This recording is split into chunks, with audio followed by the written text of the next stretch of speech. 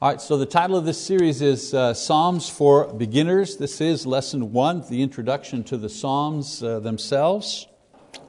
And I want to start by maybe discussing how we're going to approach this. I mean, if you do the math, there are 150 Psalms in the book of Psalms. We have 13 weeks no matter how fast we try to go through them, we wouldn't be able to go through all those Psalms. So we're going to take a bit of a different approach, a more overall survey of the Psalms. So the three things here that we're going to do in this class, we're going to review the history and the authorship. There are different authors. One thing that a lot of people say all the time, which is not accurate, is David, King David, he wrote the book of Psalms. Well, yes, part of it, but there are other authors in that book and other authors of Psalms throughout the Old Testament. So we're going to look at that, the history. Some of the technical information on Hebrew poetry. In other words, we're going to look at a variety of literary devices that they used in those days to embellish, to strengthen, to highlight the psalm itself. Very different from the type of devices that modern day poets use. So we're going to look at that. Also very important to understand the devices, because if you understand the devices, it gives you insight into what the meaning of the psalm actually is. So we're going to spend some time on that. And then we're going to study each of the 9 groups of psalm types. So if you took all the psalms, they fall into categories, types, themes, 9 general ones. So we're going to look at the 9 different groups of psalm types. And then we're going to focus in on 1 or 2 of the psalms in each type, because we certainly don't have the time to go through all 150. So the objective here, I always like to have a bit of an objective, a goal, if you wish, for a class. So the objective is that you know, first of all, about the Psalms themselves, that you can understand and differentiate between the types of Psalms. Hopefully by the end you'll be able to say, oh, this is a royal Psalm, oh, this is a praise Psalm. So you'll know, what type of Psalm that you are reading. Also, you'll be able to have a better appreciation of the poetry itself, and because of this, be able to draw more insights. In other words, it'll be more meaningful when you read the Psalms in the future. You'll understand more about what the author is saying. And I think that's true for any kind of study, any type of literature, whether it be modern literature or Elizabethan literature, whatever. When you understand what the poets were doing, the devices and technical things that they were doing, you also gain an insight into the meaning. So let's begin, shall we, with a couple of basic things. Tehillim is the Hebrew for the term praise or praises, the name of the book. It's a Greek translation of the word psalmoi. In other words, if you go into the Greek word is psalmoi, and the English word is an anglicized version of this particular word, which becomes psalm. One of the things that we recognize, they've done the same thing with the title of the book of Psalms as we do with the word baptism. You know how you've probably been in classes where they say, well, the word in the Greek for baptism is baptizo. Well, one form of it anyways, is baptizo. And if you were to translate the Greek word baptizo into English, well, you would get to plunge or to immerse. When the translators translated that word into the English, they didn't translate it, they transliterated. In other words, they anglicized the Greek word baptizo, and it became an English word, baptize. Well, they did the same thing with this word here. A Greek word, psalmoi, instead of translating it to praises, they simply anglicized the word and it became the English word psalm. All right? The Psalms have, the thing about them, the main characteristic is that they have a universal quality. Universal quality. They offer comfort without critical understanding. Now in this class we're going to aim at having some critical understanding of what the author is saying, but even if you never take this class, you can still get something out of the Psalms. They still speak to people in a universal way. You don't have to be a scholar to understand, you don't have to understand Jewish history. You don't have to understand the life of David, anything like that. You get something out of the Psalms just from a surface reading. The paradox of the Psalms is how a book that came from such a narrow-minded culture like the Jews and a complex religion, how a book coming from this type of background could have such a universal appeal. There's the paradox. The answer is that they speak to every area of the human experience. That's why they're so popular. That's why they're universally accepted and loved, because the writers speak to people who have ordinary and common human experiences. And so their appeal is based on several factors in this line of thinking, if you take this line of thinking. First of all, they heighten our sense of worship, satisfying this basic need in all men. In other words, we use the Psalms in our own worship when our own words fail us. They have better words to praise God than we can sometimes think of, no matter what language we speak. And so that's one of the appeals that they have. They're universal because they show people who were bold in prayer, people with an intimate relationship with God in an era when this was not done. At the time when these were written, other nations, these pagan nations, they had no concept of this intimate relationship. They didn't call the Molech, their father. They didn't say things about the pagan gods that the Psalms said about God. There was no personal, friendly, intimate, loving relationship between the pagan god and the pagan worshiper. And so this was appealing to people. They saw in the Psalms that the people who believed in that God had a tremendous relationship with Him, something that they themselves did not have. And so the Psalms appealed to people even if they were not Jews. They also contain theological certainty in the presence and in the power of God to rule and to respond to prayer. In other words, the psalmists never make an attempt to write something in order to prove that God exists. There are no psalms that do that. They're not apologetic in nature. The Psalms begin with the assumption that God is there. Now, if you don't believe that, then too bad for you. We're not even going to make an effort to try to convince you. They start with the assumption God is there. God is in charge. God answers prayers. God is the one who punishes. God is the one who blesses. God is the one who gives victory, and so on and so forth. Well, that's appealing to people. That appeals to that certainty of God's existence and the surety of God's presence. That's an appealing feature to other people and to people who read the Psalms.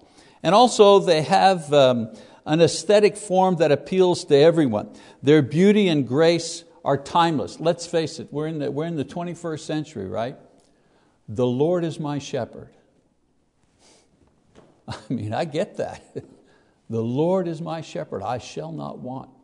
I get that in the 19th century, I get that in the 17th century, I get that in the 9th century, I get that if I'm a slave, I get that if I'm a noble, I get that if I'm a woman, I get that if, I get it. It has this universal appeal.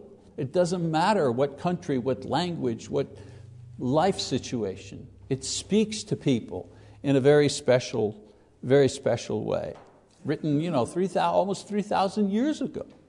What other piece of literature from outside the Bible, what other piece of literature that long ago has an immediate impact on someone 3,000 years later? No translators needed, no explanation needed. You just read it and you go, yeah, I get it. So we understand by faith that this is because these Psalms are God's work. and they were purposefully given to men and to women, of course, with all of these things in mind. It's not like an accident.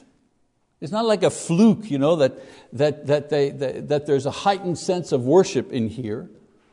There's purpose. I mean, God inspired man to write these things, to be bold in prayer, to have certainty that God exists, to put these things together in a beautiful, aesthetic way that all mankind could appreciate it. So yes, the men were talented. It was men who wrote these, were talented, but we believe that they were inspired by God to do these things.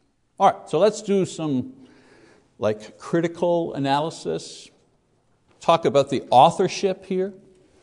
As I said, sometimes there's an assumption, David wrote the book of Psalms, yes, but he wasn't the only one. And I'm going to say this just once so that we don't have to repeat it. We all know that, of course, the Holy Spirit is the author. We get that.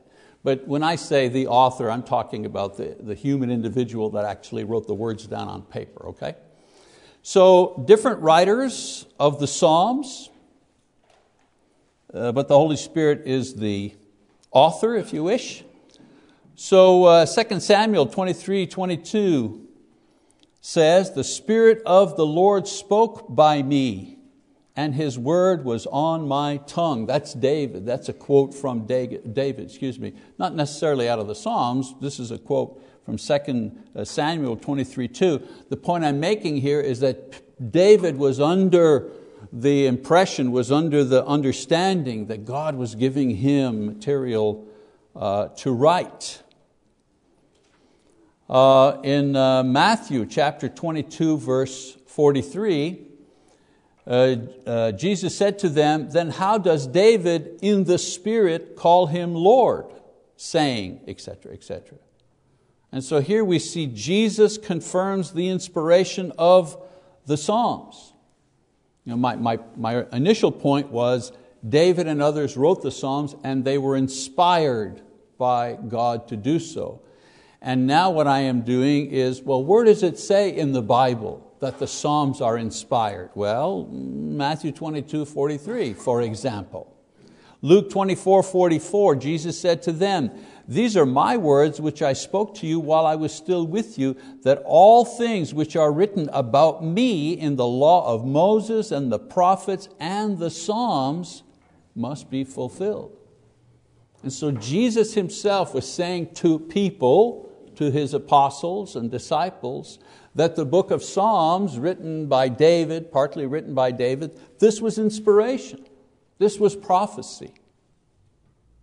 Another one, Peter confirms the inspiration of David and the Psalms. In Acts 1:16 it says, "Brethren, the scripture had to be fulfilled which the Holy Spirit foretold by the mouth of David concerning Judas, who became a guide to those who arrested Jesus."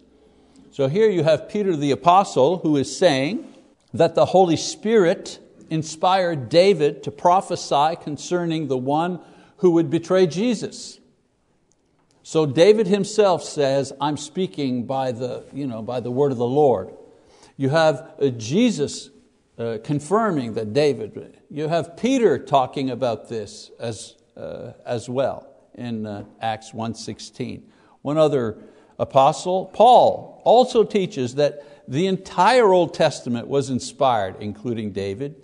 That passage probably a little more familiar with this one, all Scripture. And of course, when Paul was writing, the New Testament had not yet been compiled. The canon of the New Testament had not yet been compiled. So when Paul is saying all Scripture is inspired by God, at the time he's writing that, the all Scripture he's talking about is what we know as the Old Testament. And he says, "and profitable for teaching, reproof, for correction, for training, and righteousness." So Paul teaches that all the Old Testament is inspired, which included the Psalms. So the first point we're making here is that the Psalms, yes, it's in poetic form, but let's not discount the idea that even though it's in poetic form, it's still inspired writing, inspired by God Himself. Another point, as a matter of fact, Dayton and I were just talking about that before the class started. It is quoted from in the New Testament more times than any other Old Testament book. There are 287 quotes in the New Testament that are taken from the Old Testament. 116 of those 287 quotes are taken from the book of Psalms. So it is they're all important, of course, but it is a very important book when it comes to the fulfillment of prophecy in the New Testament. Now we said that there are 150 Psalms in the book of Psalms, but there are more than 150 Psalms in the Old Testament. In other words, not all the Psalms are in the book of Psalms. There are other Psalms located in other places. The present format of 150 represents a selection process from a larger number of Psalms available and collected under the guidance of the Holy Spirit. Originally, psalms or praises were gathered into smaller collections, and they were arranged by the similarity of themes, or catchwords, or phrases, or types, or form. They were kind of put together in smaller collections. We know this for several reasons. First of all, in Psalm 72:20, it says that David's psalms are ended. You read the end of Psalm 72:20, and it says, and thus are the end of David's psalms. That's Psalm 72. There are no more. But then you keep reading, and then in Psalm 86 is credited to David. Psalm 101 is credited to David. Psalm 103 is credited to David. Psalm 108 is credited to David. What's going on? It's said in Psalm 72, this is it. These are all David's psalms. There are no more. And then it gives credit to David for psalms beyond Psalm 72. So this suggests that two collections were combined and the smaller was included with the larger one.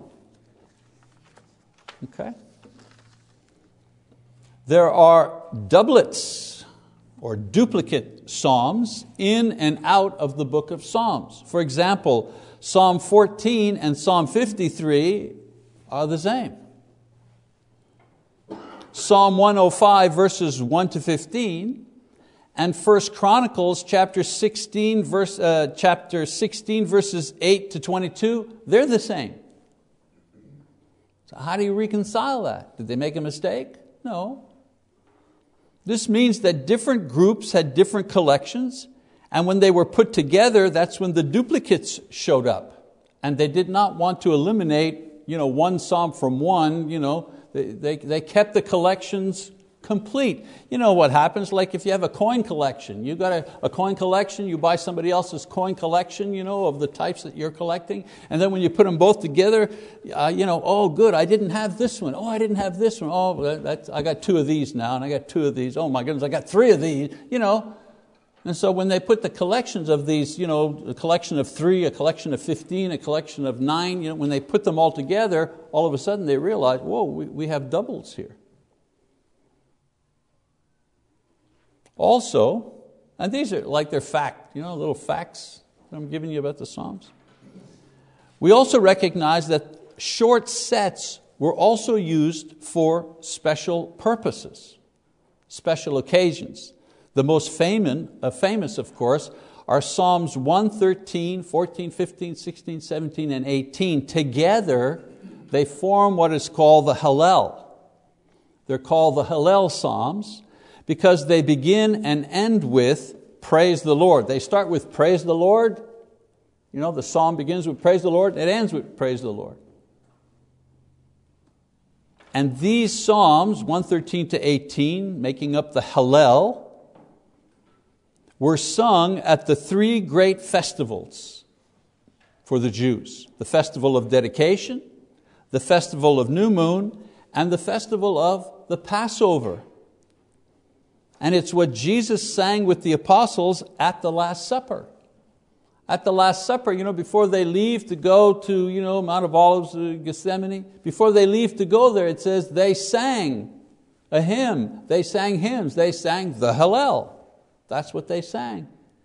That was the custom of the Jews These were the songs or psalms that were recited and sung during the time of the Passover. So if you're curious to know, well, what songs did they sing? What were the words? Well, just go to Psalm 113 to 18 and you'll see. Now they weren't always sung, all of them. Sometimes one or two were sung, but these were the ones. Again, these were a separate or smaller collection that were placed in the larger collection. Some psalms were included in the book of Psalms and others were not. For example, Moses' song of deliverance, Exodus 15 verses 1 to 18, that's a psalm. When they escaped from the Egyptian army, God saved them in a miraculous way. Moses, comes forth with a song of praise or song of deliverance. That's a psalm. It's not in the book of Psalms, it's in Exodus. Deborah's song of praise in Judges chapter 5, also a psalm written by a woman, but not included in the book of Psalms. David's lament over Saul and Jonathan. David's good friend, Jonathan, dies in battle along with his father Saul. And David, even though he now becomes king and his greatest enemy has now been killed, he doesn't jump up and down and rejoice. No. He makes this lament, a dirge, we call it dirge, over, of course, Saul, but especially Jonathan in 2 Samuel chapter 1, 19 to 27. A psalm, actually a type, a psalm of lament, but not included in the book of Psalms. Even though David wrote psalms for that book, this one here didn't make it in. Another example, Hezekiah's praise to God for delivering him from illness. Remember that? God gave him an extra 15 years of life. Hezekiah praises God because of this, King Hezekiah. Read this in Isaiah 38 verses 9 to 20. And so the process of selecting some and omitting others can be compared to John's statement in John chapter 20 verses 30 and 31. Remember what John says at the end of his gospel, where he states that only some of the events of Jesus' life were recorded to suit the purpose of the author, which is the Holy Spirit. Same thing happens in Psalms. There were lots of psalms, lots of songs of praise written by many people, but not all of them were included in the, quote, the Old Testament canon. Amazing that John says, Jesus did so many more things, and if what was written about Him, if we put all that in a book, the world couldn't contain everything. And we understand that. Have you ever typed into Google Jesus Christ, just Jesus Christ into Google? Are you kidding me? I mean, hundreds of millions. There's no end to the books and articles and sermons and, just Bible Talk itself, we're closing in on 1,000 videos. That's just us, one little website. So you can imagine over the period of 2,000 years how much material exists. Now, getting back to our study, the book of Psalms, for study purposes, not by me now, but the way that it's been put together is divided into 5 sections. And this was probably done to aid studying or to correspond to the 5 books of the law. 5 books of the law, 5 divisions of Psalms. At the end of each section, there's a doxology. A doxology is a word of praise. Every section ends with praise, not with a song of lament, for example. It could be a song of lament or a dirge or other type of psalm, cursing somebody or asking God to destroy an enemy among the different types of psalms. But when they ended a section, it was always with a psalm of praise. The 5 books were divided in the following way. And so Psalm 1 to 41, section 1, Psalm 42 to 72, section 2, Psalm 73 to 89, section 3, Psalm 90 to 106, section 4, and Psalm 107 to 150, is the fifth section of the book. Okay, so the book of Psalms was written over a period of approximately 1,200 years by a number of writers, authors, even David. He didn't sit down one day and say, yeah, I believe I'm going to write a book of poetry, going to knock out 70 or 80. No, a collection of the Psalms that he wrote during different periods of his life, and we'll study that. Some of the Psalms we can pinpoint why he wrote it, when he wrote it, not all, but some. Some facts, all introductory facts. Moses has the earliest Psalm, 1400 BC. Psalm 90, only one Psalm credited to him, Psalm 90. David, as we mentioned, was the most prolific of the writers, around 1000 BC. He wrote Psalm 1 to 41 exclusively, no doubt about that, and then another 30 or so that appear after that. So he's the principal writer of the book of Psalms, but not the only one. Solomon, 950 BC, he wrote 2 or 3 are credited to him. And then you have Asaph, the sons of Korah, Ethan, Heman, and other unknown authors between the years 900 to 400 BC, who also contributed to the book of Psalms. I say 400 BC because by the year 400, I'm not giving the exact year, but by the 4th century before Christ, the Old Testament canon had been put together, and it was complete. It didn't change after that. All right? We learn about the canon, or the word canon means a measure. Okay?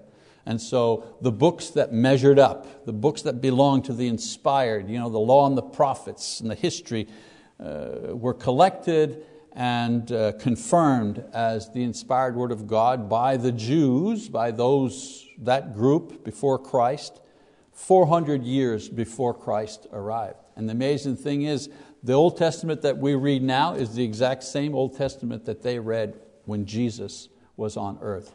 Not divided the same way, it was divided differently, but it had all the same books in it. So these were collected, the Psalms rather, these were collected and included in the Old Testament canon as one single book of Psalms with the 150 Psalms that we now have, and this was done many centuries before Jesus appeared. All right, so let's talk about how they're used. The book of Psalms was considered the Jewish songbook. It was used in temple worship, also in synagogue, in the home as a hymnal, or as a guide for devotional purposes. Remember, back in those days, you couldn't just go somewhere and buy a book cheap. They didn't have books, actually, scrolls, but writing and written material was expensive. And so when they had it, this is how they used it. It was also used in the early church in much the same way. What were they singing in the New Testament church in the first century? Well, they were singing what they sang before they were converted, because at first the Jews, it was decades before Gentiles were preached to. It took almost 10 years before Peter actually went, to see Cornelius. It was a decade. So for years, only the Jews were being preached to about Christ. And when they converted to Christianity, what did these new, quote, Jewish Christians sing? Well, they sang the songs that they already had, because they were singing to the same God. Okay? Much later on, Martin Luther used the book of Psalms in restoring congregational singing.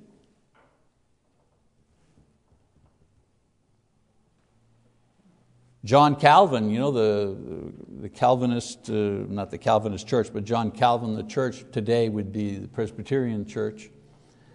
But there were thousands of congregations of Calvinists at that time, and they were all non-instrumental.